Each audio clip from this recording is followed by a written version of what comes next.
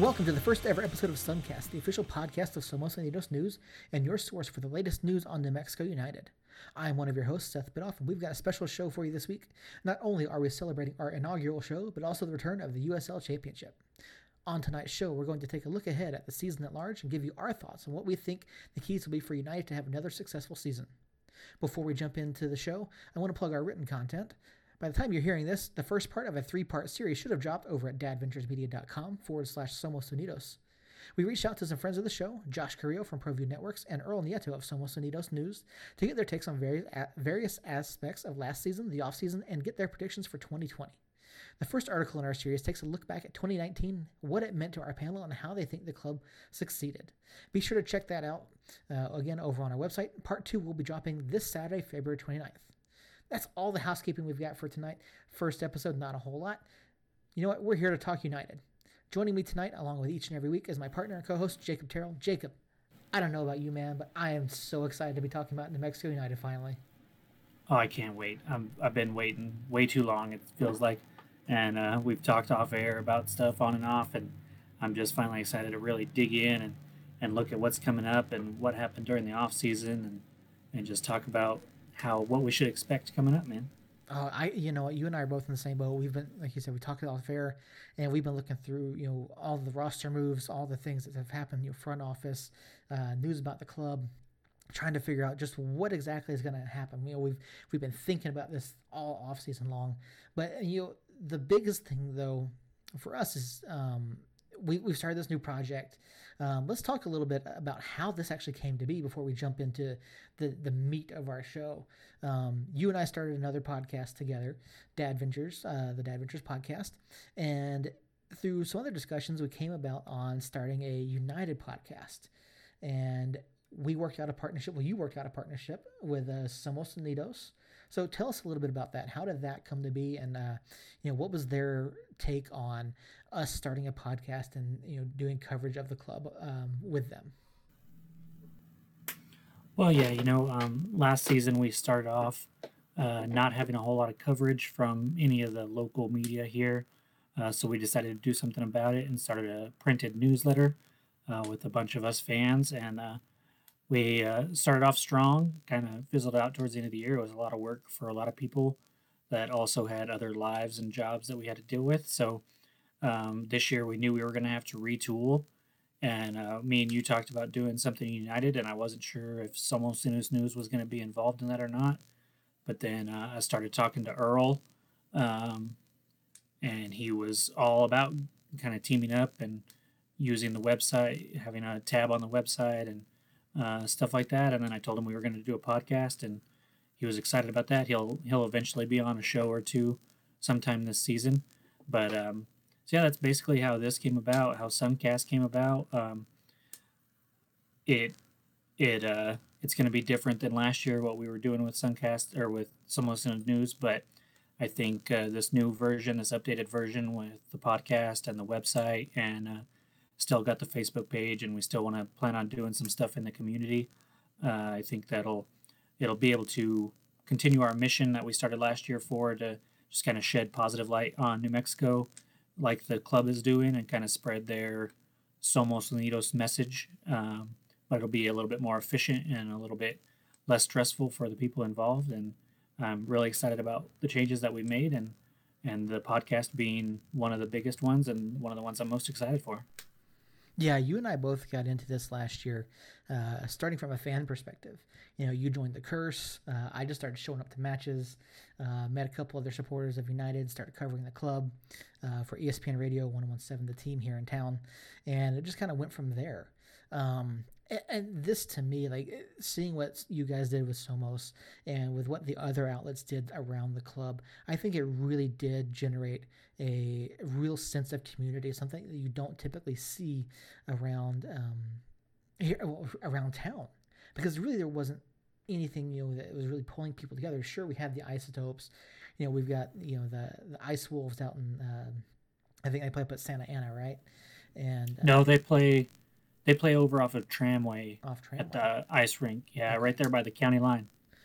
And I know they've got their supporters. I've seen more and more Ice Wolf stickers around town recently, but I've never seen anything whole, in my decade here in Albuquerque, I've never seen anything pull the community together like this club has.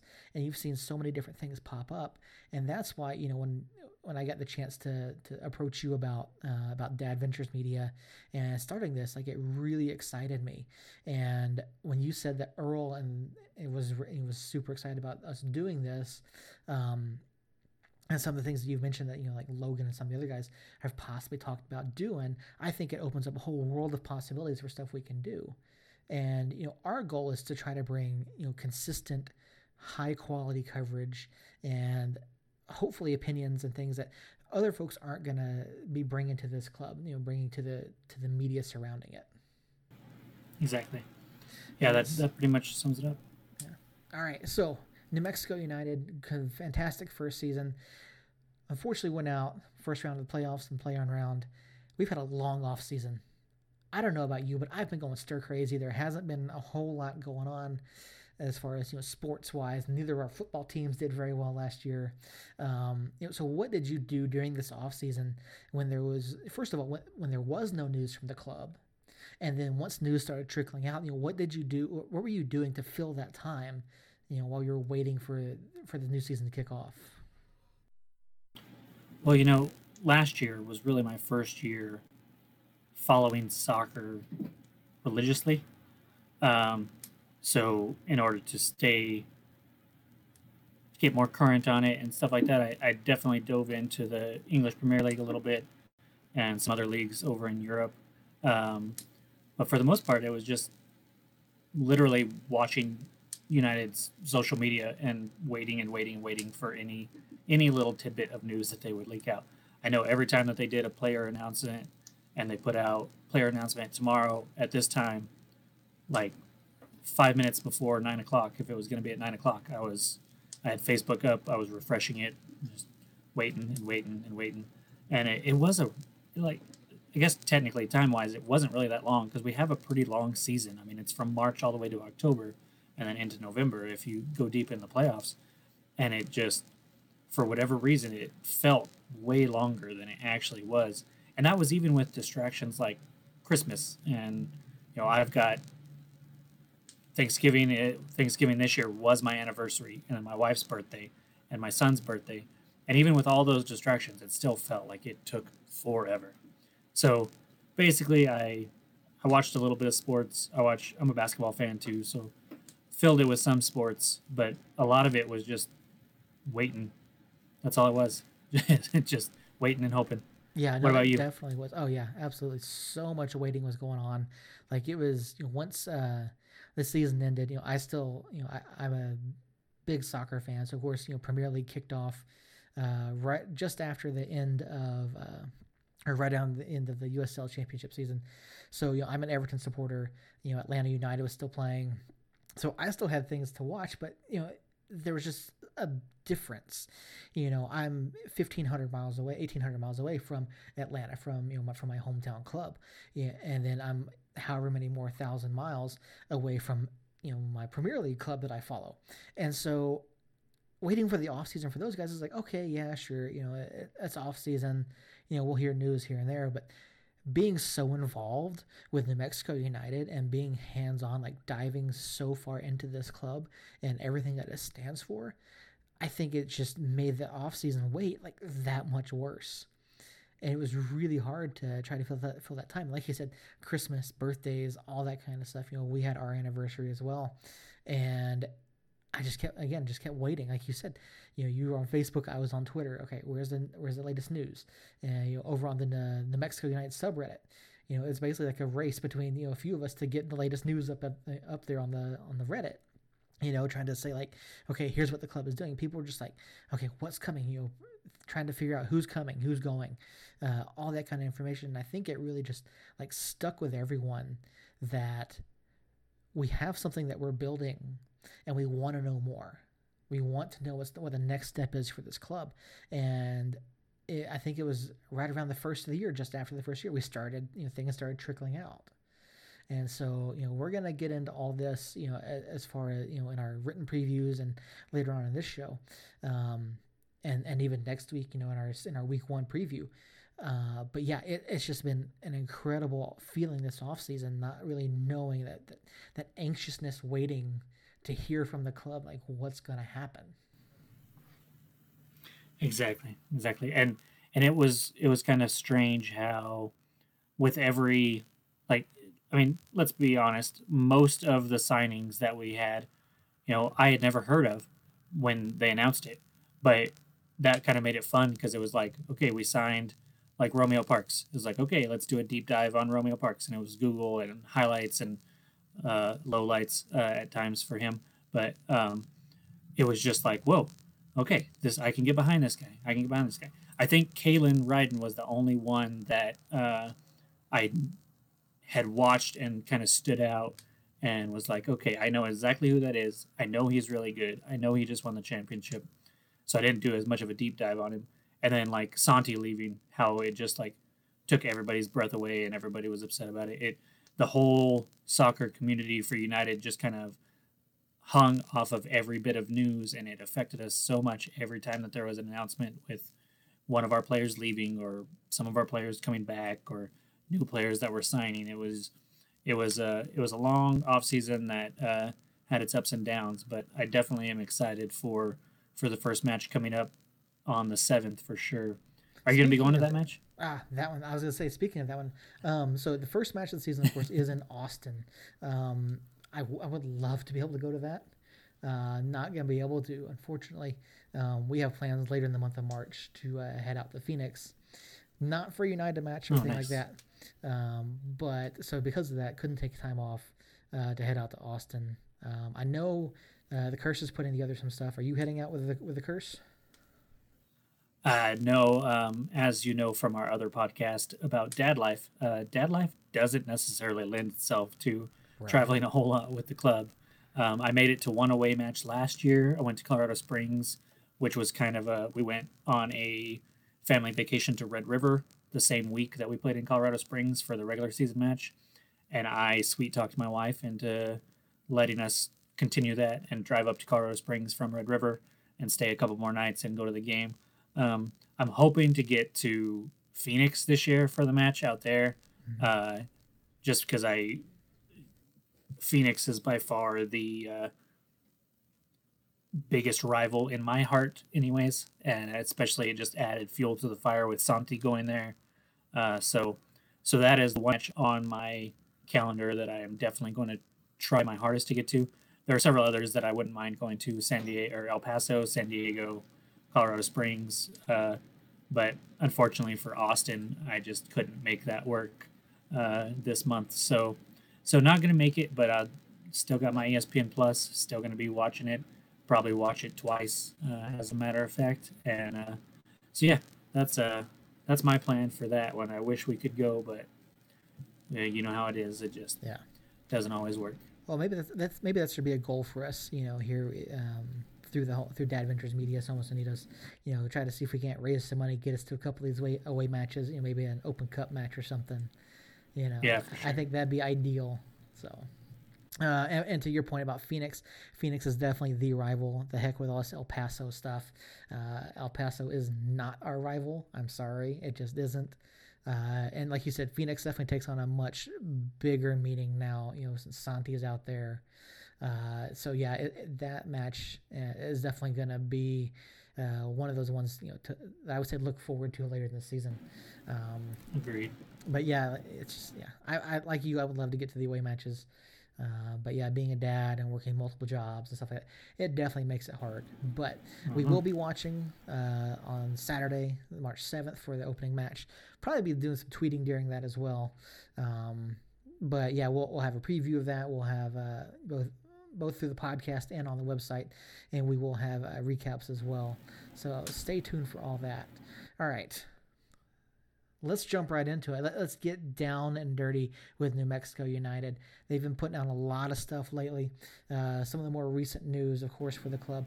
The biggest deal for me probably is, so the club went up to the Roundhouse up in Santa Fe, I believe it was last week, and at the end of the legislative session, it came out that New Mexico United was going to be the recipient of $4.1 million in capital outlay funds for the Multicultural Center development. Now, Jacob, you've been doing some digging into this. What for those that aren't familiar with what capital outlay funds are, what exactly is the club going to be doing with this? So, from my understanding, what they're going to be doing is they're going to take that money along with some privately funded money, and they're going to find a site, research it, possibly buy the land, and then do a design for the stadium. And from what I hear, they're trying to have that design and everything by midsummer this year, so that they can start moving forward on actual construction, hopefully this next off season or even earlier. So in the past, I know the Albuquerque Soul, I believe they are now unfortunately defunct. Uh, Basically, I think they were USL League Two club last Yes. season.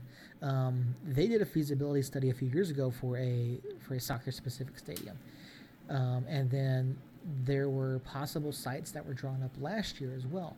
One of the particular locations that was mentioned was the old rail yards. There's basically a whole. I'm sure you saw there the whole corridor through downtown Albuquerque, basically, of areas that could be possible for a stadium for the club. Do you think that one of those sites is going to be among the finalists of where a stadium could be in the future, or do you think they put it somewhere else? If so, where? So I think now this is just my sole opinion. This is not reporting whatsoever, but I feel like the rail yards is the front runner right now. Um, I think another couple options that are higher on the list are 12th Street, if 12th Street or so, and I-40. I know there's some land there, and then out where they have their practice facility right now, over in Mesa del Sol. I think that's what it's called. Out where the Journal Pavilion is. I think those are probably the three leading candidates. I know Peter has talked multiple times over and over again about wanting the stadium to be downtown, which I think kind of rules out over by the Journal Pavilion, uh, or Isleta Pavilion. I'm old. I remember it as the Journal Pavilion. Sorry. Um, so I think that kind of rules that one out. And I think the rail yards, it's a spot that I mean I used to uh, break in there at night with friends all the time to walk around that place and how spooky it was, and I think that it could definitely use some revitalization, and that area of town could definitely use a pick me up, and with the railroad being right there, I think a rail runner station right there would be nice. I think you could have enough land there to do a nice stadium, have tailgate parking, maybe have a parking structure. Um, so to me, that site is where I would personally look at putting it first and foremost. And I think the club kind of has their eyes on there as well. Again, that's not me with any insight actually talking to anybody from the club. That's just my opinion. Yeah, and going back all the way to November of last year, probably even before, like Peter is very specific in singling out the rail yards as a location that he believed would be a great fit for the club to have a new stadium. And one of the things that's been absolutely amazing is that when it comes to stadium funding and stadium popularity, I should say, or the idea of building a stadium, I would say that here in Albuquerque and around the state, I believe it received, I think it was like 65% favorability around the Yeah, state in support of building a stadium here, which I think is absolutely incredible. agreed. Yeah, that was a study that I believe United had a outside agency put on and ask people and survey people, and yeah, I think it was about, like I said, about 65% of people, maybe even a little higher than that. I know it was right around two-thirds of people said that they would want that and are looking forward to that. So I think all the news that we've heard about a stadium are definitely trending in a positive way and are making it sound like something's going to happen soon. We'll have some more concrete news on it soon, I believe.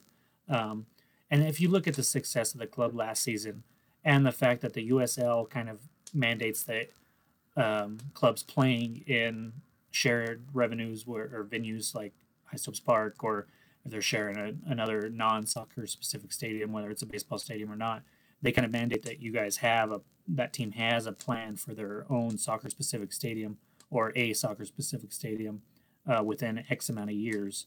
And I think this is a good several first steps going towards that. Now it's I know we had a 2-year lease with the Isotopes or with the city for Isotopes Park Hmm. at the beginning of last year. So this is our second year on that lease, and that's by no means are we going to be ready to play in a new stadium next year. So I imagine at least 2 more years here in the lab, and then after that, hopefully we'll have a place to call our own. So you figure 2 years counting this year. Yes, yeah. Okay. So the 2 years on the first lease, and then 2 more years. So Okay. 4 years total in the lab, maybe even longer. I know that Louisville City, the club that is opening up their stadium this year, who by all means are a club that we can definitely look at and kind of aspire to be with the success they've had both on and off the pitch and in their new stadium. I know it took them several years to get their own place. I think it was four, um, if I'm remembering correctly. So yeah, I'm thinking right about that 4 year mark, we'll be able to get out and get our own spot as long as the dominoes keep falling at a pace that they're falling at now. Yeah, everything's definitely falling where it needs to with the plans as far as the stadium goes, and even what Peter said is going to go on around it. The cultural center.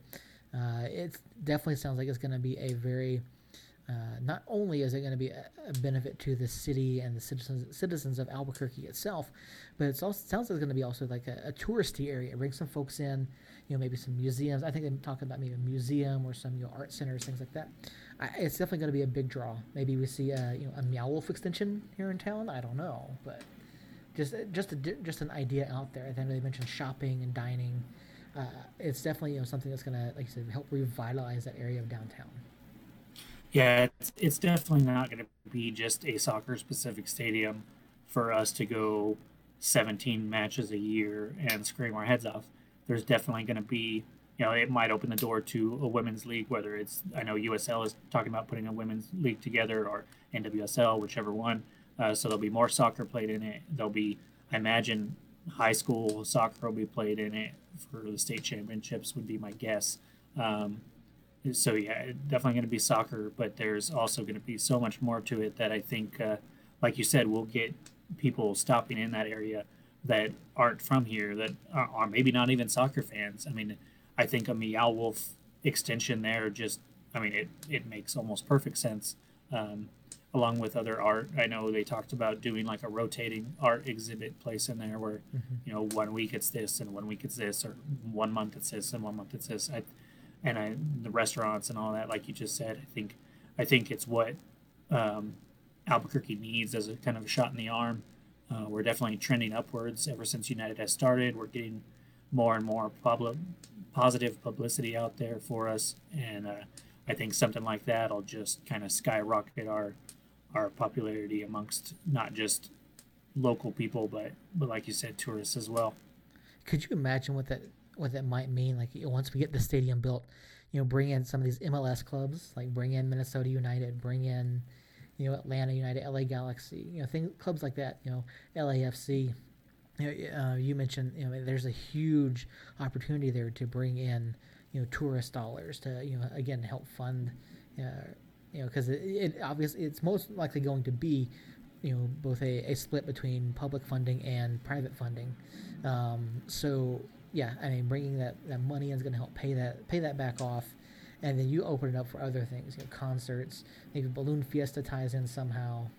I think it's gonna be a huge deal not only for the club but for the. I mean, you've got Albuquerque FC, the women's club that's already here. Maybe this also Yeah, helps them get a new lease on life. So exactly. there's a lot of positivity coming around this stadium. I think as long as it's done well, and Peter definitely has the mindset to go out and make these things happen and make it positive for everyone that's involved in it. For sure, for sure. And I'm really excited, looking forward to that. But some news that came out recently about this year that we're about to start is well, the Isotopes MLS or MLB mandated that all stadiums have nets all the way down the foul lines.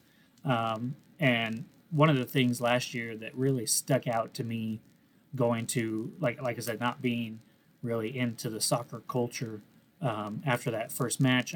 Because the first match I wasn't media then. I had my season tickets, and they were down the first base line, kind of all the way in the corner, and the match ended. Sorry, and we were me and my buddy that were there kind of got up and we were ready to leave, and all I see is these little kids walking down towards the front, and I'm like, oh, that's cool.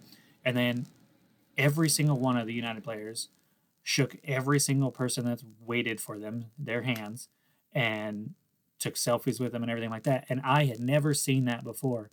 And this net situation was going to lead to that being just different. I'm sure that the United players would have walked around and said hi to everybody and talked to everybody still, but it just wouldn't have been that same connection. And the news that came out after a ton of effort put in by the curse, going to city council meetings and stuff like that, and then a petition going around, and just a really large uproar from the United fans saying, look, we understand that these nets are important for the baseball games, but we have to find some kind of happy medium here where we can have them down for the United games, because it does take away from the atmosphere there at the lab for the soccer games, and it's going to cost the team quite a bit of money to do so, but they have come to an agreement where we can take down the nets every match and put them back up. I think we only have to do it like eight or nine times, I think, this season, but I think it's going to be about $10,000 a piece every time we have to do that.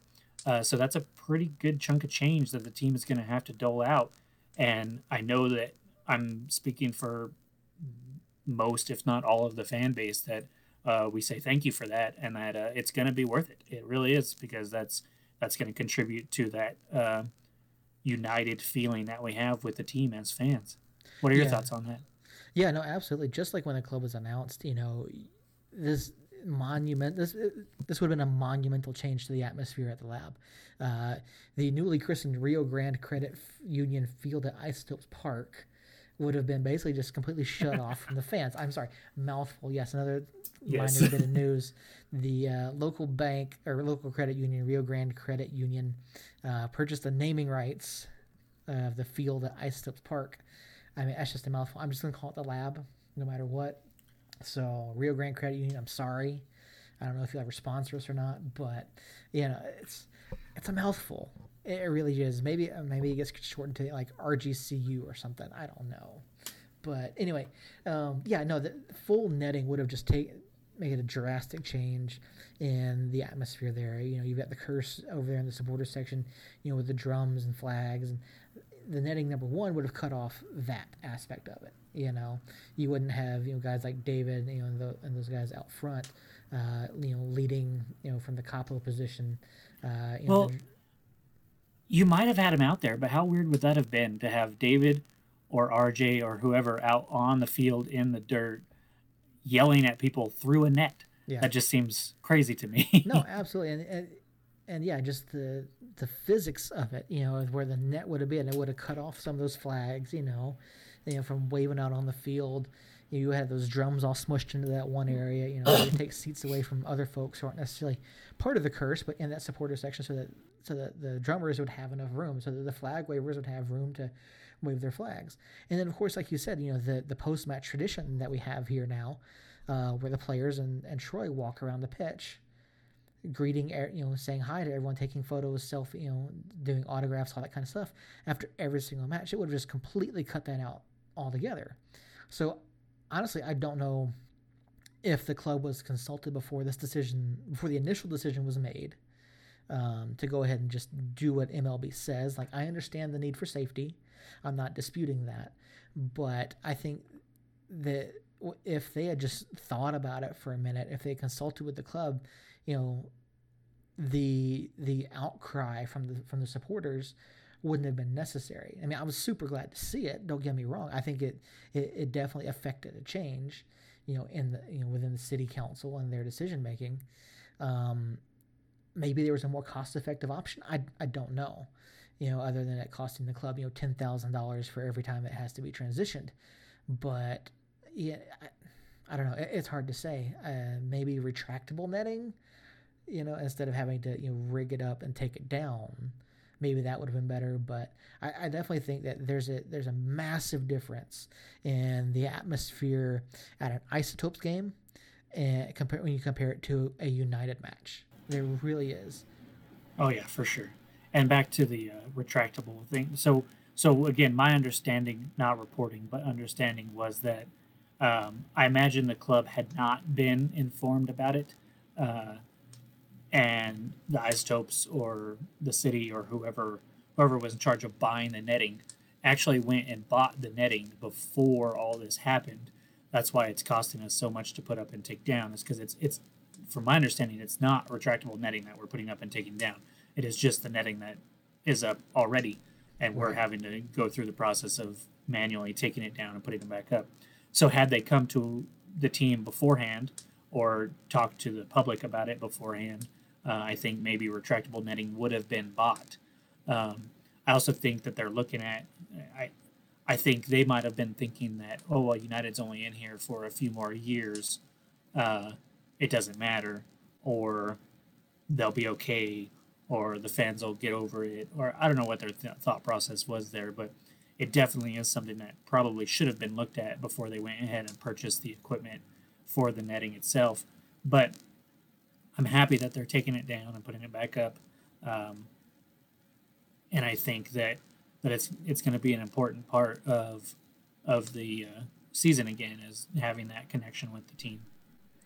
Yeah, like you said, fortunately, we only have to deal with it until we get the new stadium built. Hopefully, within the next couple of years, and we won't ever have to talk about netting ever again. Um, Plus, I think it also has the added benefit of, we've seen stadiums that have uh, odd camera placements. Now, that might Yes. be because of netting. I don't know, but the removal of the netting is going to help our broadcast here. When USL comes to and does the national broadcast, of course, everything is of course on ESPN Plus. I have to double check our schedule to see if we have any national broadcasts. I think we've got one this year. I think we have one on ESPN News and one on ESPN Deportes. All right. So yeah, we'll definitely let everyone know when those are coming up. But speaking of broadcast partnerships, this past year, ESPN Radio 1017, the team, did become the official radio broadcast partner of New Mexico United, and they broadcast. I think it was like six. I think it was all but like five of the home matches this past year. They announced a few weeks ago that ESPN Radio 1017, the team and the club, had extended their broadcast deal for through the 2021 season. They will be broadcasting every single home match, select away matches, and the U.S. Open Cup matches as well. I think this is huge. I mean, the club made huge strides uh, this past season, not only with the 101 ESPN Radio 1017 the team deal, but also with the matches being televised on Estrella TV locally here. We haven't heard anything about Estrella yet this year. I don't know if anything's going on there. Hopefully, we hear something soon. But yeah, I think having the 1017 the team connection is huge for the club. I believe it is the number one sports station here in the state. So yeah, that's super exciting. And as part of the deal, ESPN 1017 is still hosting a United Weekly radio show, which airs on Saturdays, hosted by David and RJ from The Curse. I mean, I don't know about you, Jacob. Like, to me, this is a huge deal. I mean, I mentioned earlier that I write for ESPN for 1017 the team. I think this is a huge deal. Having those broadcast partnerships definitely expands the reach of the club and allows more people to get exposure to something that they might not normally have the opportunity to listen to. Yeah, I think that the radio broadcast just kind of builds off of last year, and is definitely a good thing for the several 100,000 people in Albuquerque area that aren't one of the lucky 15,000 that make it to the match, as a way to listen and follow along. I I look at this and I think that it has to be the start of some bigger stuff too. I mean, you already got the broadcasting the games, and then you've got David and RJ's United Weekly show, and and I have to think that other forms of media are gonna drop news eventually, whether it be a local TV show or a local broadcast of the games on television, or like we had some last year. I think somebody's going to pick that up, especially building off looking at the success that we had last year and the popularity behind the club. That I think it just makes sense for maybe even a bidding war there to kind of start and get some more funds going to the team. And I have to believe that the at least the home games will be broadcast on television somewhere. Again, like always, I have said, or like I've said through this whole podcast, that's my opinion, not reporting. I just think that writing is kind of on the wall with how popular the club is, and then the radio broadcast partnership. And I think there's a TV show that's coming out with Andy Hagerman and Adam Deal over there. I think it's going to be on YouTube. Josh Carrillo is a part of that, I believe. I could be completely mistaken, but I'm pretty sure that's what's going on. Fever Pitch. At least that's the name that's the name that I heard. So yeah, that is what it is. I'm not sure where they're actually. I'm pretty sure they're broadcasting on YouTube, but I could be completely wrong. I'm not exactly sure where to find it, but we've got that going. We've got a bunch of stuff going. I think we're one of the only clubs that have 3 now podcasts, because we've got the Curse Cast, we've got us, and we've got our buddies over at Seek and Strike. I know several clubs have 1, maybe 2, but I think we might be the first to have 3. So it's just going to be media coverage abound for this club this year, I think, and it's just going to only continue to grow in popularity. Yeah, definitely. And you mentioned something. You said, you're of the opinion you think we're going to have some TV coverage. I don't know if you saw about a month or so ago, the club put out a tweet asking for folks to sign up for the opportunity to possibly audition for broadcast positions with the club. Did you happen to catch that? I did. I wasn't sure if it was for television or for radio. But I did see something about that. Yeah, so that went out a while back, and one of the things that I tweeted out, one of the things I talked about, was a Spanish language broadcast position. So maybe that is a tie into Australia, and maybe that's a tie into something else. I don't really know, but there's definitely something in the works at the club. Of course, we'll try to find out what's going on before it gets announced. But even if we don't hear anything, we will definitely, when news comes out about it, we will bring it to you as soon as we can. But there's definitely something going on. We'll just have to wait and see what it is. Yeah, I think you're right. I think something's going to come of something here, and we're gonna, for those of us like my grandma. So I love my grandma to death. Anything that I have an interest in, she takes an interest in it. And almost every match last year, she was like, "Is it going to be on TV? Can I watch it? Can I watch it?" Now, she doesn't have ESPN Plus, otherwise she would be able to watch it. But I'm hoping that she can actually watch some games on her television without ESPN Plus at least sometime next year, other than the one ESPN News game and the ESPN Deportes game. So speaking of ESPN Plus, if you don't have ESPN Plus, like, it is by far one of the best, bang for your buck that you can buy anywhere. I mean, exactly. I think it's like $5-6 a month. You get USL Championship, you get League One, you get I think you get Bundesliga, you get so many different. I think you get Serie A, you get MLS out of market matches. Not to mention all the other sports. You get collegiate sports, you get all kinds of stuff. Go and again, we're not sponsored by ESPN Plus or ESPN or by any means. I have ESPN Plus. I've had it for the past 2 years now, and I would not trade that service for anything in the world. It is unbelievable the amount of content you get for only $5 a month. You get all the Open Cup. So that's another bonus right there. Matches you wouldn't typically get to see, clubs you wouldn't normally see, you're going to get to see them here over the course of the next few months with ESPN Plus. And if you're not a soccer fan, which I don't know why you wouldn't be a soccer fan if you're listening to us right now, but if you're not, they've got UFC, they have some NHL games, they have some NBA games. It really is worth it. I mean, $6 for all of that. Like, basically, I could, if I was single and lived by myself, I wouldn't have cable. I wouldn't have Hulu. I wouldn't have Netflix. I would basically just have ESPN Plus, and Yep. that's all that would be on my computer. Yeah, So I don't blame you at all. All right, so that's all the recent news. I mean, we can talk about the wooden spoon if you want. We don't really have a whole lot of details on that. I know nothing about it. So All right. So yeah, there's a supporter driven trophy that's well, two actually. There's one that we don't know anything about at all. Then there's a Twitter account. If you haven't seen it, go out, check it out. Twitter.com. They're at USL Spoon. It is a supporter driven trophy basically that's given to the worst club in USL. It's made all out of wood as far as I can tell. And so they actually reached out to the New Mexico United subreddit, and let me pull up what they said, because I asked them a few questions.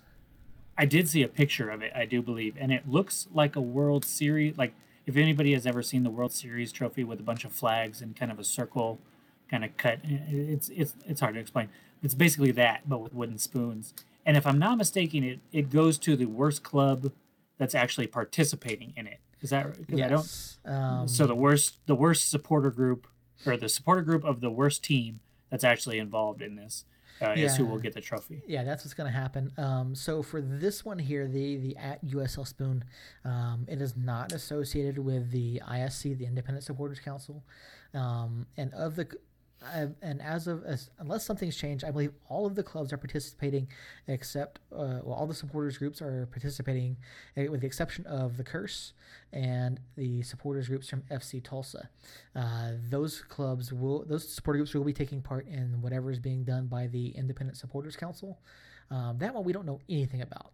So I actually reached out to the creator of at USL Spoon. Just ask them a few questions. So I wasn't sure how they were going to play this, if they're going to play it like they're actually the trophy or not. So I just, first question I asked is, what type of wood are you made from? Would you keep anyone warm on a cold night? So they opened it up, asked for suggestions on what type of wood to be used. And they said that, I asked, could you serve another purpose, such as a hat rack, or where would you prefer to be stored? They said, well, of course it could be used as a hat rack or a scarf. I'm not suggesting anyone do it, but I want to try to use all the spoons at once. And then they did go on to say that as far as being stored somewhere, they want to be in the supporter group favorite bar, or probably displayed in the team trophy case, but they don't want to be hidden away anywhere. And then during the off season, so their plan is to award it to the club with the worst record at the beginning of the following season, or the supporters group of that club for the following season, and they'll keep it for the year. And then at the end of the year, it will return to Spoon HQ, and remain there for the off season. So yeah, just a few quick. I just shot a few quick questions to them. I think it's a great idea. The more supporters you have involved, the more people you have involved, the better the community grows. And so I just think it's a fun little thing. And so the New Mexico United subreddit has actually stepped up and agreed to be representation for the club, for the wooden spoon. So yeah, if you haven't checked out, if you're not on Reddit, I suggest you go check it out. I'm one of the moderators over there. It is reddit.com/r/New Mexico United. We're just over 500 members currently. We have match day threads that go on over there. We report all the news that goes on. Really great community, and we have a lot of interactions with the USL community as a whole over at r/USL Pro. All right. So that's all of the news that we have for this week. Oh, no, I take that back. Something did drop today. Did you see this? I don't know. Did you? So the club tweeted, I'm sure it was on Facebook. I'm not big on Facebook, but the club tweeted out a photo of the team van down in White Sands. They also had a photo of Moreno running through White Sands. I imagine that's tough on the ankle, on the hammies, on the quads, trying to train in that sand down there. It can't be great, but their little uh, comment on it was that it looked like he was wearing a black jersey, but they said he's not wearing a black jersey, and it's keying up for their away jersey reveal, which is going to happen Saturday at the Black and Yellow Bash.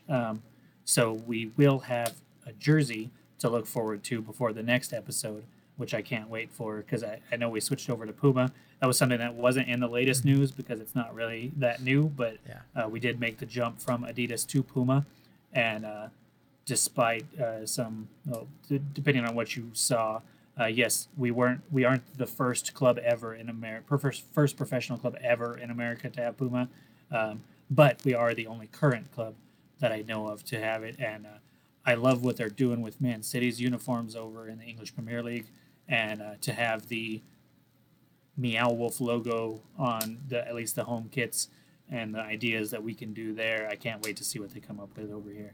So hypothetical, or let's take a guess here. Do you think we get a new sponsor this year on either of the kits? Now, we are one of the few, if not the only club to have different sponsors between the home and away kits. Do you think that changes this year? Does Crane Shares come back? We didn't actually see the Crane Shares kits all that much last season. We for most of the Open Cup matches, we ended up playing on the road in our home Meow Wolf kits. So, do you think we see a new sponsor somewhere? So, from my understanding, we will not. It will be the same two. It will be Meow Wolf and for the home kits and Crane Shares for the away kits. That's my understanding. I believe that I heard that from somebody somewhere, but it's been a long off season and I don't remember where I heard it from. So I'm almost positive that we will not have any new sponsors on there, but we will have new kits. Can't wait. New kits are always exciting. I know people are just kind of waiting, with money burning holes in their pockets, waiting to get some of the new kits. I need to get myself one this year. Unfortunately, the only United gear that I have so far, aside from the flags, is I've got a towel and I've got the Cardiff City scarf, Nice. which is absolutely great. And then I have a Santi signed shirt that I won last year from Peter on Twitter. Nice. I will not list everything that I have because the list is too long. We will be here for way too long. It is a lot. I will say my most prized one is my Cardiff City scarf because it is signed by the Englishman himself, Brucey. Oh, that's awesome. Yeah, Brucey was one of my favorites last season. I did an article with him last year. I can't wait to sit down and talk with him again this year. But speaking of Brucey, that brings us to the off season. What an off season the club had. We saw a lot of change, not only in the front office but from the roster as well. We saw guys leave. Let me pull up our entire list here of changes. Ethan, Tony, Josh Goss, Tommy Madden, Kenny Akamatsu, Kevon, and Santi all did not have their options exercised by the club or chose to sign elsewhere. And then, of course, we had several new signings this year. Philip Beigel came in as new goalkeeper, Kalen Ryden, David Najim, and of course, I'm sorry if we're pronouncing these names wrong, we will get them right. Andrew Tenari came in, Joris Alvini as midfielders. Then we have Amando Moreno, Romeo Parks, and Sammy Sergi as new forwards. So a lot of changes there just on the roster. And then for those that, if you haven't followed the club closely enough this offseason, Ron Patel has left for RGV. Liz Davis, the club's former communications director, has gone on to, I believe, is the reign of the NWSL. And then let's see what else happened. There was another change. There's someone else that left as well. Seth was our box office guy. I talked to him a lot last year. He moved back to Australia to be with his wife, where she lives, where they both live now. And then I know that there were several other people that will no longer be working with the club, and I'm not trying to put them down by not remembering their names right now. I just can't remember everybody's name here. But yeah, we did have a lot of turnover, basically everywhere, and I think that where it does suck at times, it does also speak to our success that we had last year, and people in other organizations going, hey, these guys knew what they were doing. Their box office success, their success on the pitch, it all got recognized, and therefore we got poached for a couple of our high talented players and a lot of our very very talented front office staff.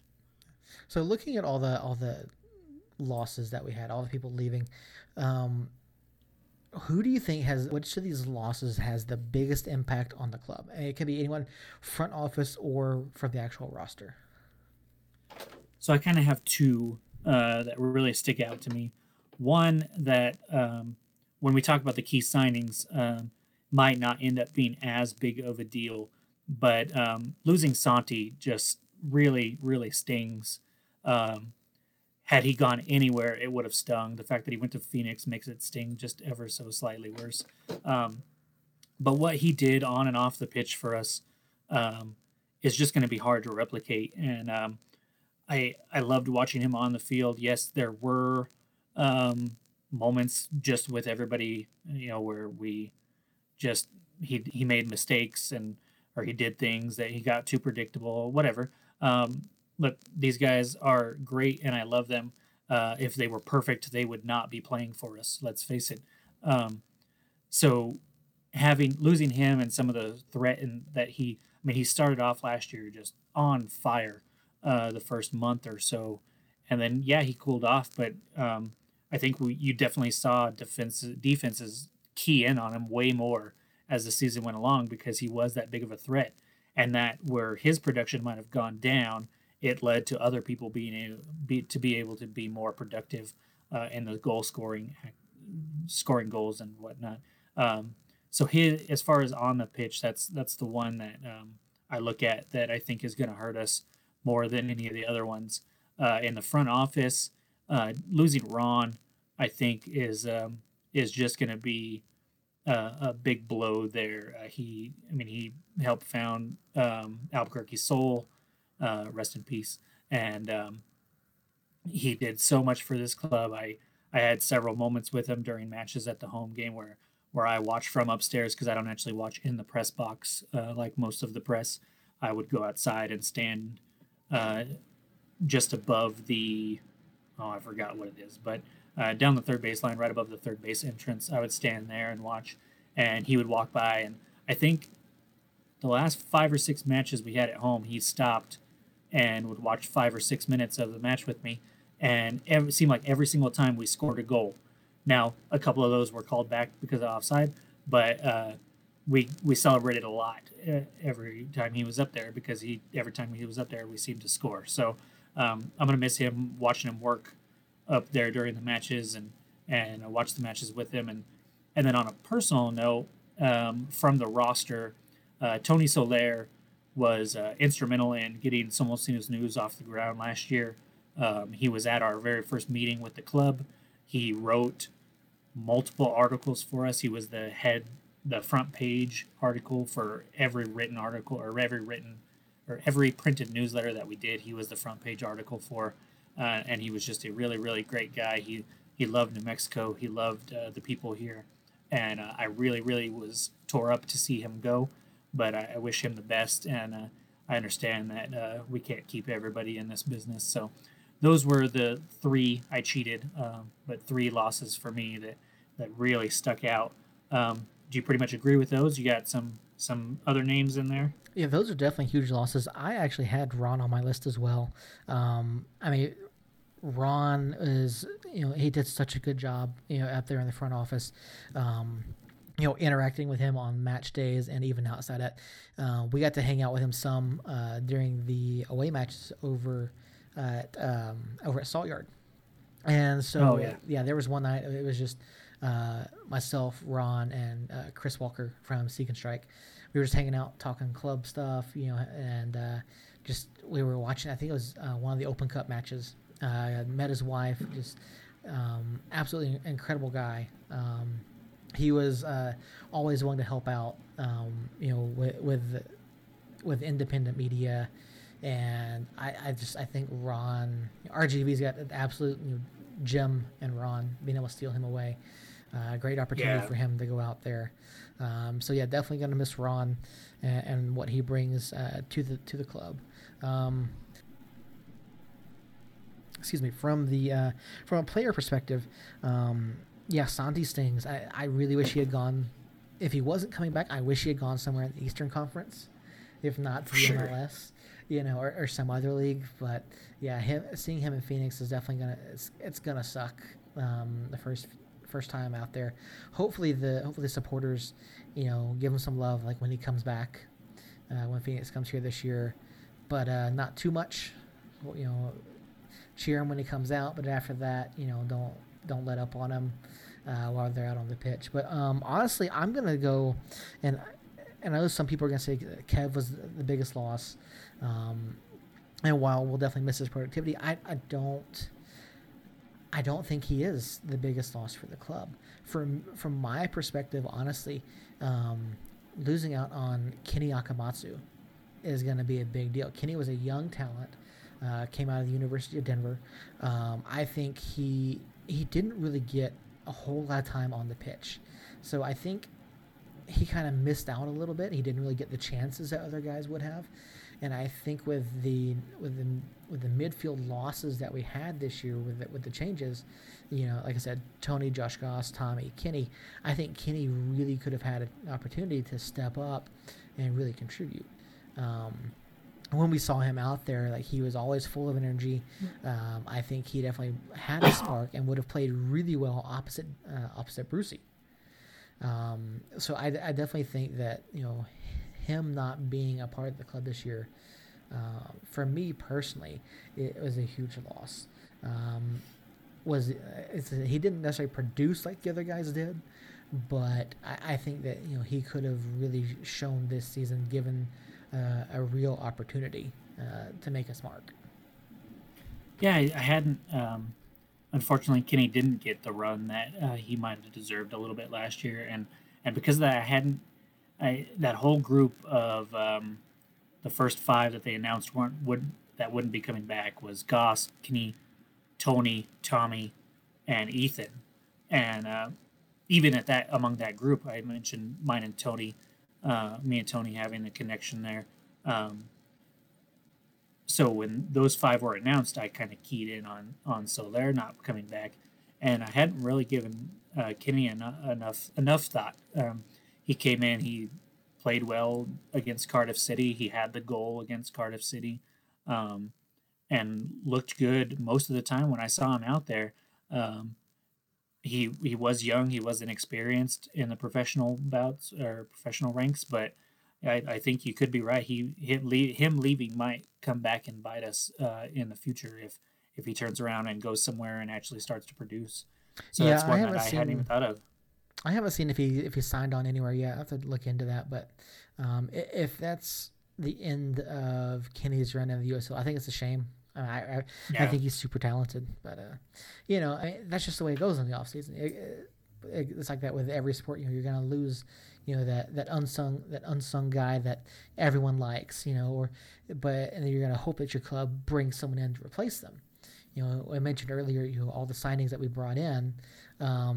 Looking at, we brought in two new defenders, new keepers, and midfielders, especially, and of course, we basically retooled our entire front line, our entire forward core.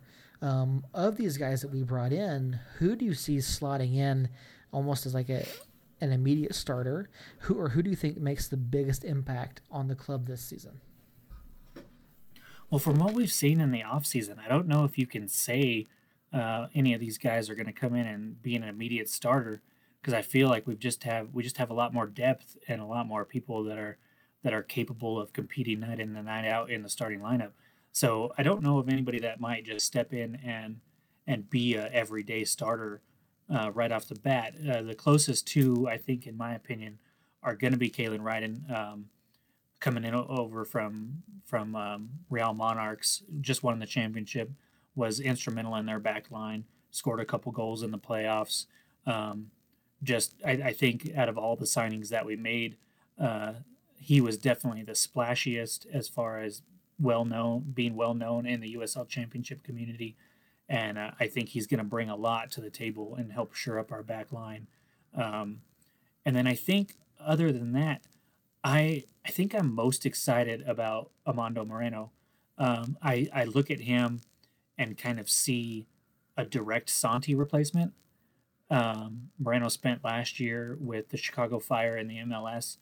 He didn't get a whole lot of run, but he got that experience and knows what it's like to compete up there and compete against the big boys in American soccer, so to speak. And I think coming down here to a little bit lower class of player, I think we could see him just eat all year, and I think we just see him just wreck some people. So I'm really excited to see what he brings. I know in the match that we had, the inter squad match that we had after Colorado Springs got snowed in, I watched that replay, and he stood out to me just with his speed and his aggressiveness. And now we haven't been able to watch any of the other matches um, because they've all been closed, but Sammy has been on a tear as far as scoring goals, and I think he could be rookie of the year type material. But I want to see him in the regular season just because with those being closed matches, we can't see who he's going up against when he scores these goals. We can't see if he's going up against the top line or the top defensive players from these other clubs, or if he's going against some trialists that are trying to make the team, or what he's going up against. So I'm super excited for what I've heard from him and seen from him.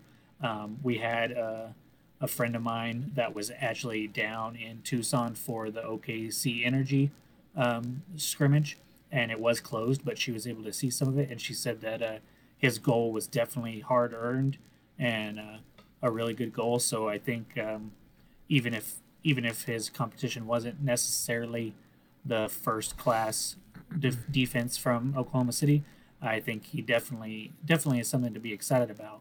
But for my two, I will definitely say that Ryden and Moreno are the two that I think will step in and produce right away for sure. What about you?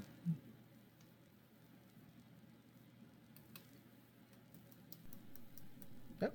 Sorry, I had myself muted there. I was saying, once again, you went and stole one of my names. I had Kalen Ryden on my list as well. Um, Talented defender, experienced guy, just came over, like you mentioned, from the USL champion Real Monarchs. I think he's going to step in and immediately compete, if not take a starting position. He's got some height back there, which is something that we've desperately needed. We suffered a little bit last season with some shorter guys on that defensive line. So I think he definitely steps in and makes an immediate impact. And I don't know if he does that. Maybe. I hate to say it, but maybe we see less of Sam or maybe less of Justin there in the back. I hate to, you hate to see that, but I think Kalen brings a different skill set, a different level of skill than the other guys do right now. I agree. The only thing that I see might happen in there, I don't know how open Coach will be to changing his formation that we saw him with the 4-4-2 almost all of last year. I think with Schmidt, Tete, and Ryden, we have the opportunity to maybe try. I think it was David Carl actually on the First United Weekly got asked about an opening day or a best starting lineup, or I don't remember what the question was, but he mentioned I believe it was a 5-3-2 with Ryden, Schmidt, and Tete back in the back, along with Suggs and Padilla as kind of I'm not a soccer guy, so I don't know positions all that well. But they'll be on the outside in the defense where we saw them all last year kind of bombing up and contributing to the offense. And then Ryden, Tete, and Schmidt could kind of sit back. Now, if that doesn't happen, then we are in for a position battle back there with Ryden, Tete, and Schmidt taking up those two of those taking up the center back roles in that 4-4-2, and that could be interesting. Yeah, no, it definitely will. I really want to see what that opening day starting 11 looks like. Who's in there. How much time do they get? I think that's going to be telling, at least going forward for the first few weeks of the season, as Troy tries to figure out who the best fit is, who makes the biggest impact on what he wants to do scheme wise. You mentioned Sammy Sergi. Sammy is someone that I have my eye on. When they announced him, I went looking at his tape, and he's not the paciest guy, but he's smart on the ball. He's very good at distributing when necessary, and he knows how to finish. He in his highlight reel, like he's got some shots from outside the box, got some from inside the box, and he's a little bit taller as well, which is something that we needed some height. That's something that we saw other clubs where they were able to dominate over us last season. So even at 6'2", I mean that still brings some height that we didn't have. Young guy, I think he's coming into a system where he can really learn. He's got he's going to be able to learn under Devin, under and under Troy, and I think it's going to be a huge benefit for him, especially starting his professional career. I agree, and I think if he turns into something like he's been, if he's anything like he is if he's anything in the regular season like he has been this preseason, then we're going to have a position battle up top as well, with Dev, him, and then Romeo Parks coming over from Ireland. I think those three up top will give us some depth and push each other to be better. And I think it'll definitely be interesting to see that opening day starting lineup. I can't imagine there'll be an opening day starting lineup without Devin Sandoval in it. Mm-hmm. But throughout the year as it goes on, I could see Sammy, if he just keeps performing like he has been this preseason, kind of force his way into getting a starting spot here and there, or being a super sub and coming in basically every match for Devin in the 60th minute or so and trying to get some goals later in the match. I think those are the positions that I'm looking at that are definitely kind of intriguing to see. What I think our midfield is almost set, if we look at what we had last year and kind of coaches stuff last year with Guzman and Salil in the middle, a little bit of Sam Hamilton in the middle every once in a while. Sam brought some diversity there, being able to play center back, being able to play center mid, just being able to do a lot of different things. And then on the outside, especially if it's that 4-4-2, I think you got to have Moreno on one side. And some people will say Brucey shouldn't be on the other side because Brucey is more of a 30-minute player than a 90-minute player. But I would love to see that. Yeah, I would love to see Brucey get some starts. So I think Brucey and Moreno on the outside of those, but the back line and the forward spots are definitely something that I'm intrigued by and could be up for grabs. Yeah, looking at that midfield, the way I would line it up, Brucey out on the right, Moreno on the left, you got Bees and Juan Pablo in the middle.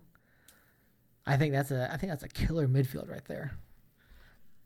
Yeah, and I wouldn't mind to see one of Devin, Romeo, and Sammy up on top, and then kind of like a 4-4-1-1, which I know we dabbled with last year, but have one of those four up top, and then Bees behind them, and then the four-man midfield of Moreno on one side, Bruce on the other, and then Salil and Guzman in the two middle spots.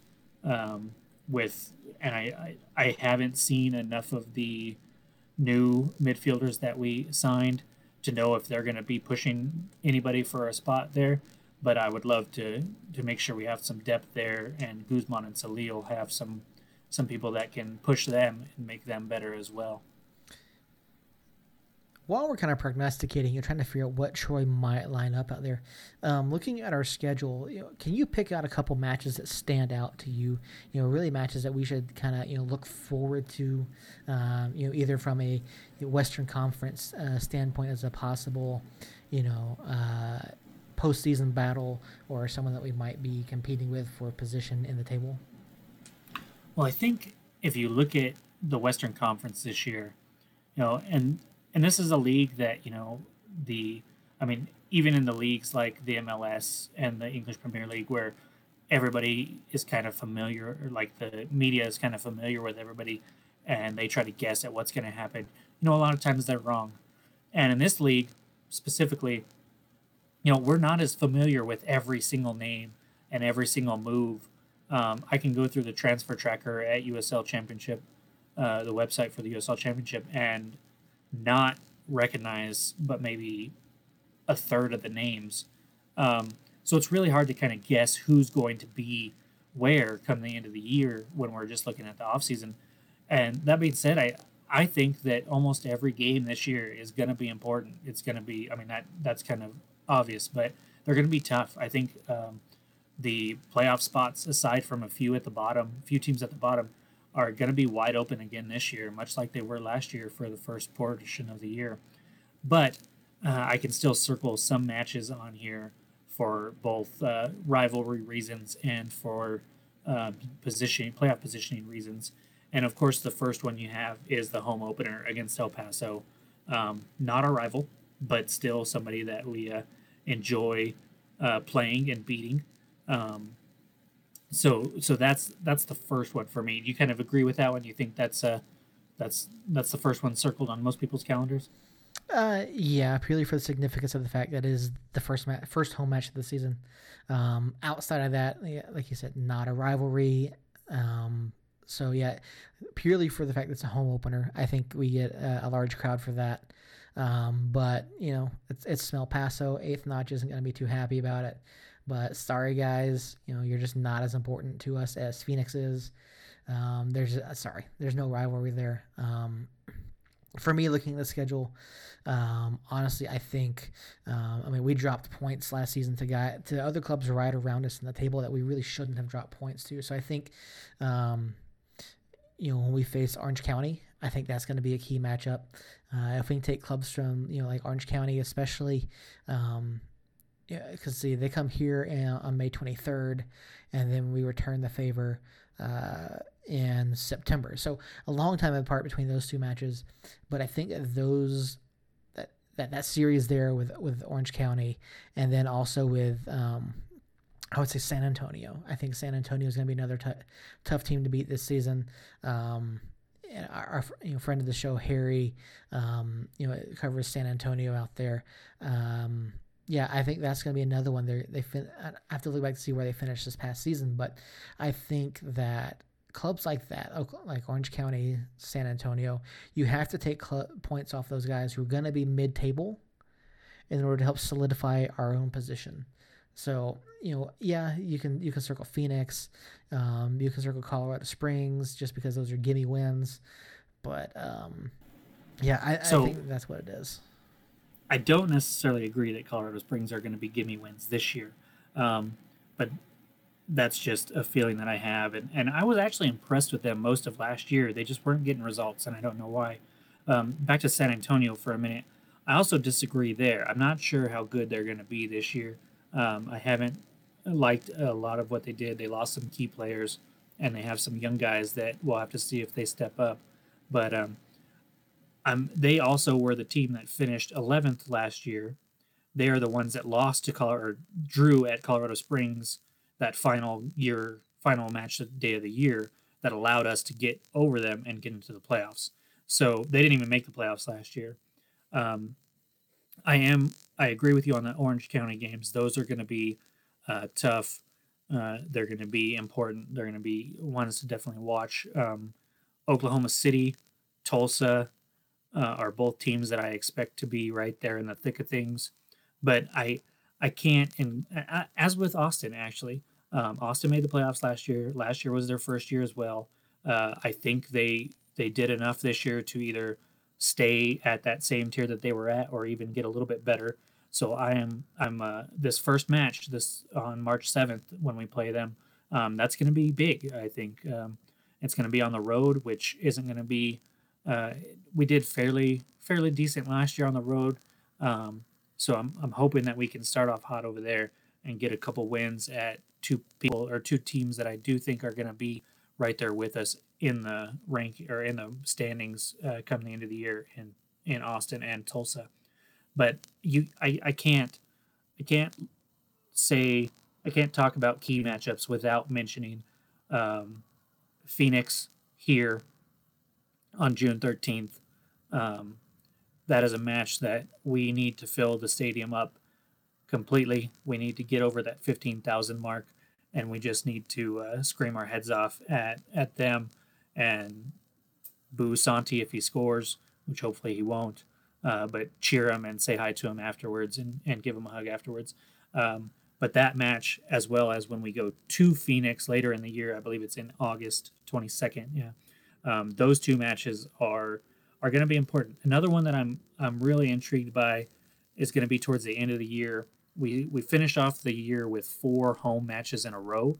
We go Tulsa, RGV, San Diego, and then Reno. San Diego and Reno are 2 teams that I'm just not sure what to expect of them. San Diego won because they are a brand new team. They're the only new team in the West, unlike last year when there was like 4 of us. So I don't know what they're going to be. I know they made some good signings. I know that they have Landon Donovan as their coach. So I will be interested to see what they look like at the end of the year and if they're right there in the thick of things or not. And we'll talk more about where we think we'll finish later. But I do think that those 2 matches with San Diego and Reno at the end of the year are going to be important. Basically, they're all going to be important, but those are 2 teams that I think will be right there, right around us, right below us, and on the table. Yeah, I can definitely see those as being matches to definitely watch out for. A little bit off topic, but I really want to see what happens when Las Vegas meets San Diego. Eric Wynalda and Landon Donovan. I think that's going to be interesting to watch. And of course, San Diego Loyal coming into the league, replacing Fresno, who folded after the offseason, which is terrible because they played really well. I think they finished, second in the league? Yeah, second or third in the conference last season. So that really sucks for them. But San Diego Loyal, welcome to the league. I think they have a podcast out now. We're gonna say, don't listen to them. Ours is better. We definitely have the better club. So yeah, that's how that's gonna go. Let's see, what did we have next on our list? Oh yeah, Open Cup. Open Cup is something that was very divisive last season. Yes, we had a great run, made it all the way to the quarterfinals, one of 2 USL championship clubs to do so last year, the other, of course, being St. Louis FC. They missed out on the playoffs last year. We squeaked in on the final week of the season. What do you think happens as far as our Open Cup run this year? Do we somehow make it back to the quarterfinals? We of course open up on April 7th against Greenville, which is right outside Troy's hometown. So what do we think? Do we see a continued focus on Open Cup this year? Do we see it back off? How far do we get? Well, I think the club will definitely look to make another deep run.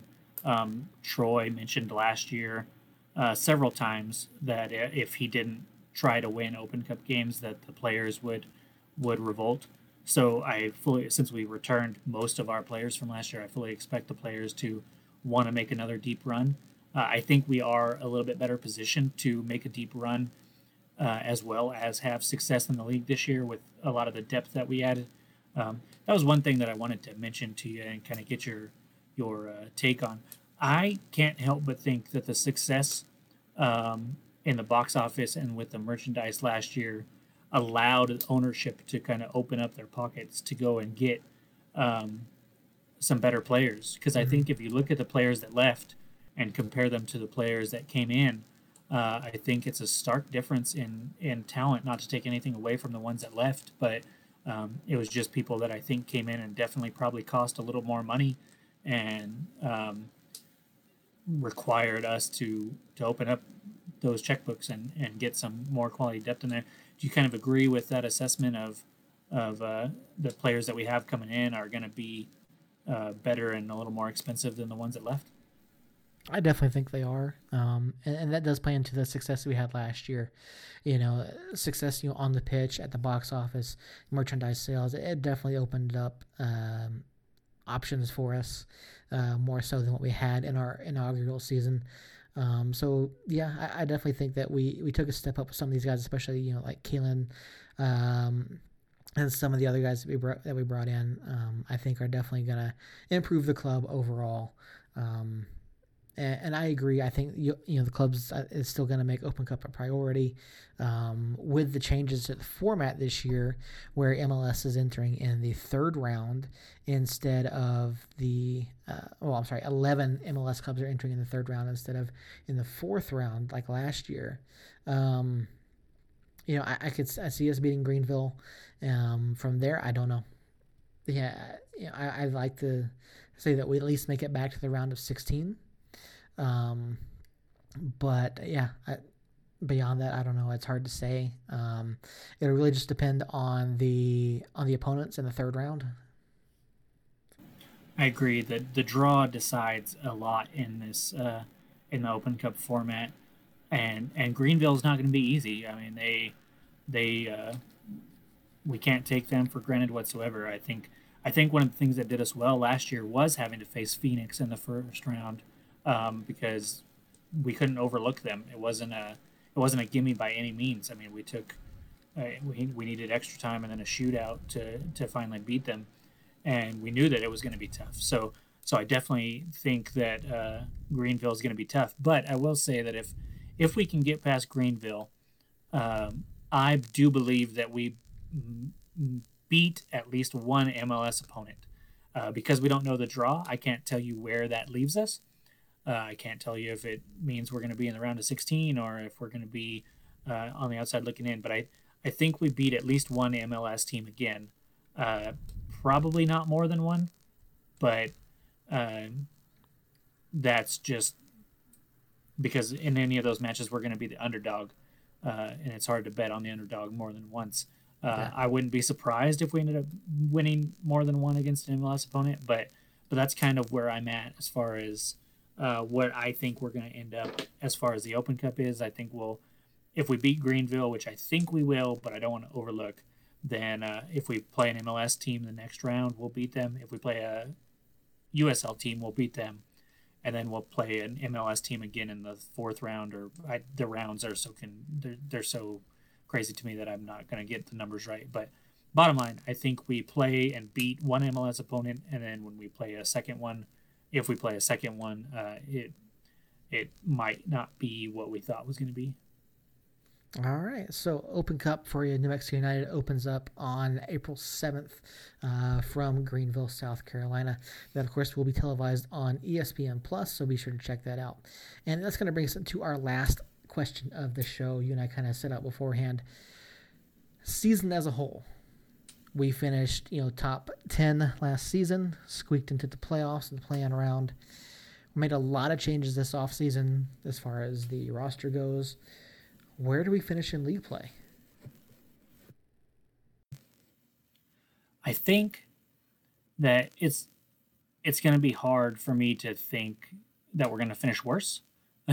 That sounded a little redundant with a couple of things in there, but I don't think we're going to finish worse. I can't imagine a world in which we finish worse. Looking at what we did, looking at who we brought in, looking at who we lost. Yes, we lost Santi. Yes, we lost Kevon. But I think we did a good job of replacing them and a good job of adding depth, which will help us if we do make an Open Cup run to kind of stay afloat in league play. So I think if it were, I want to. Every part of me wants to say we're going to win the West. Um, I don't know if that's from a fan perspective or just me actually looking at it subjectively. I know Phoenix is going to be up there because they're always up there, and they did nothing to lose. They didn't. They hardly lost anybody. They added a lot of good players. I think that they're going to be right there. I think Orange County is going to be up there, and then I think we're going to be up there. And then I think there's going to be one more team that kind of makes a run at the top three, top four, top two, top three, top four. So I think we comfortably finish in the top four. We comfortably host a first round playoff matchup. Um, so that's kind of where I'm at. And then in the playoffs, I think even if we finish 4, 5, or 6, I think we have enough talent that if we can get hot, we're going to make the conference finals at least, if not the USL Cup finals. So I am always an optimist, but that is just kind of where I feel. I think the players that we added are going to add a lot to us, and I think that a top 4 in the West is where we should be. And it'll be a disappointment if we're not in the top 4 come the end of the regular season. All right, I like your predictions. I do. I really do. I think I'm going to be a little more bearish than you are. Yes, we've improved. Yes, we've made a lot of changes. We definitely should be deeper than last year. We shouldn't have the same letdown after the Open Cup as we did this season, as we did last season. But I don't think we necessarily break into the top 4. I think maybe we finish, somewhere in the 5-6 area. There with Open Cup, if we do make a run this year, I think there will be a drop off in league form, just not as bad as we saw last year. So 5th, 6th, I think Phoenix is definitely the team to beat, and then you've got Real behind them as far as league play goes. I think those are going to be 2 of the teams that you got to watch out for, and Orange County is going to be in the mix in there, and I think it might sound crazy, but I think San Diego might be up there as well. Maybe not like top 4 or 5, maybe around like 8. So I think they're a club to watch this year, just to kind of see where they're at. So that's what I think somewhere 5-6 or squarely in the playoffs. And we're gonna make that run, and of course we'll be here week in, week out, giving our thoughts on the matches, looking ahead, thinking, trying to figure out what's going to happen with the club as the season goes on. A long way to go. So we've got now as of right now a week and a half until the season kicks off. So the wait is almost over. Yeah, I can't wait, man. I know that March 7th is going to be a very big day for us, both me and you, and then just any fan of the club in general. But that's basically going to do it for us this week, guys. I know we touched on a lot there. There was a lot in there. But we had a lot to talk about it when this is our first episode, the first one of the season, so we had a lot to touch on in this off season. But tune in again next week for our episode kind of looking more in depth at the Austin match in general, and then kind of talking a little bit more about the season and what we expect just a little bit more before the season actually gets rolling. But before we get out of here, we wanted to remind everybody about the different ways you can get in touch with us. You can find us on social media, on Twitter. Do we have an Instagram? I should know this. I don't know. I've been trying to get us an Instagram under Dad Ventures, but we'll talk to Earl and see what Somos has got going on. Cool. So you can follow us on social media. You can follow the Dad Ventures Twitter page. Son has a page on Facebook still that you can find us at. We've got the website, dadventuresmedia.com/Somos Unidos, where you can find all of our written coverage of United and everything related to United. And then, of course, this podcast, if you're a dad, you can go check out our Dad Ventures podcast as well. But make sure wherever you're listening to podcasts and whatever podcast you listen to, whether it's ours or not, subscribe, rate, and review, because that really does help any podcast that you listen to out. And that's about it that I've got here. We'd love to hear from you guys. You can send us questions through our social media or by email. We'll answer them on next week's show. We'll be back next week with our 1 week preview and breakdown, like I said, of what happens with Austin Bold on the 7th. So if you have anything that you want to ask about that game match specifically, get to us before next Tuesday night when we record next week's episode.